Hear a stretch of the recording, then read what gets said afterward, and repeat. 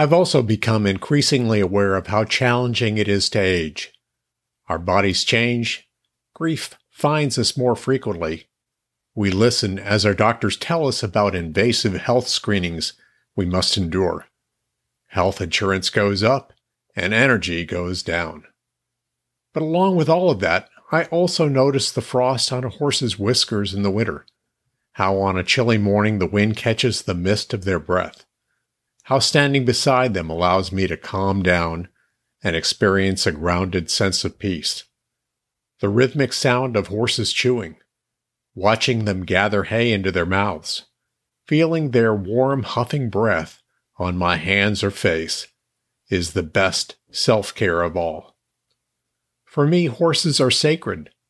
In their veins, whether pure blood or born of unknown dam and sire, the horse carries memories of battles and races, kindness and cruelty, nobility and work. This is a quote from the book Getting Along with Horses, An Evolution in Understanding by Chrissy McDonald. Welcome to the Senior Horsemanship Podcast, which was the second half Horsemanship Podcast. We'll be talking about better horsemanship in the senior part of life. For most of us, that means horsemanship for the love of it. I'm your host, Paul Sherland. If you haven't read Chrissy McDonald's book yet, I recommend it.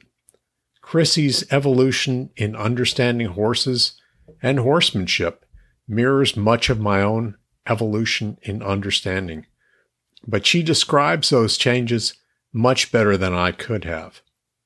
Perhaps you've also evolved in understanding your horse. Hopefully, your experiences over the years in working with horses and in doing other things have changed and improved your horsemanship. My hope is that many of you will share those experiences on the podcast so that the rest of us can learn from your successes and your mistakes. Some folks on social media are more than willing to share advice based on little or no experience. My goal with the Senior Horsemanship Podcast is to foster the sharing of experiences that might be helpful to other folks and their horses. You should know your horse better than anyone else. You're in a better position than anyone to apply or discard the possible lessons learned from these experiences. One of my goals is to better prepare for the possibility that I might have to give up my horses, or that one or more of them might outlive me. I have 3 horses, and they're all different, but their prospects for a good life following me could be improved if I take the time to train them to be easier to handle, easier to ride, and easier to care for. My plan is to do a series of videos demonstrating my training progress and problems with these horses. The videos will help me share my experiences with you, and they're also to document where these horses are in their training, what they know, what they can do, and what they have issues with doing. I've mentioned before that I volunteer with an equine rescue here in Texas. Nothing is known about most of the horses that come into rescue. I adopted one of the rescue horses, and I know nothing about the first 10 years of her life. Doing a series of videos about each of my horses will ensure that their next owner, if that happens, will have a history of my horses, and hopefully that will make their lives easier down the road. I think most seniors involved in horsemanship are doing it because they love horses. A few of us are still competing, and some are competing successfully, but hopefully they're doing it because they love the time spent with their horses.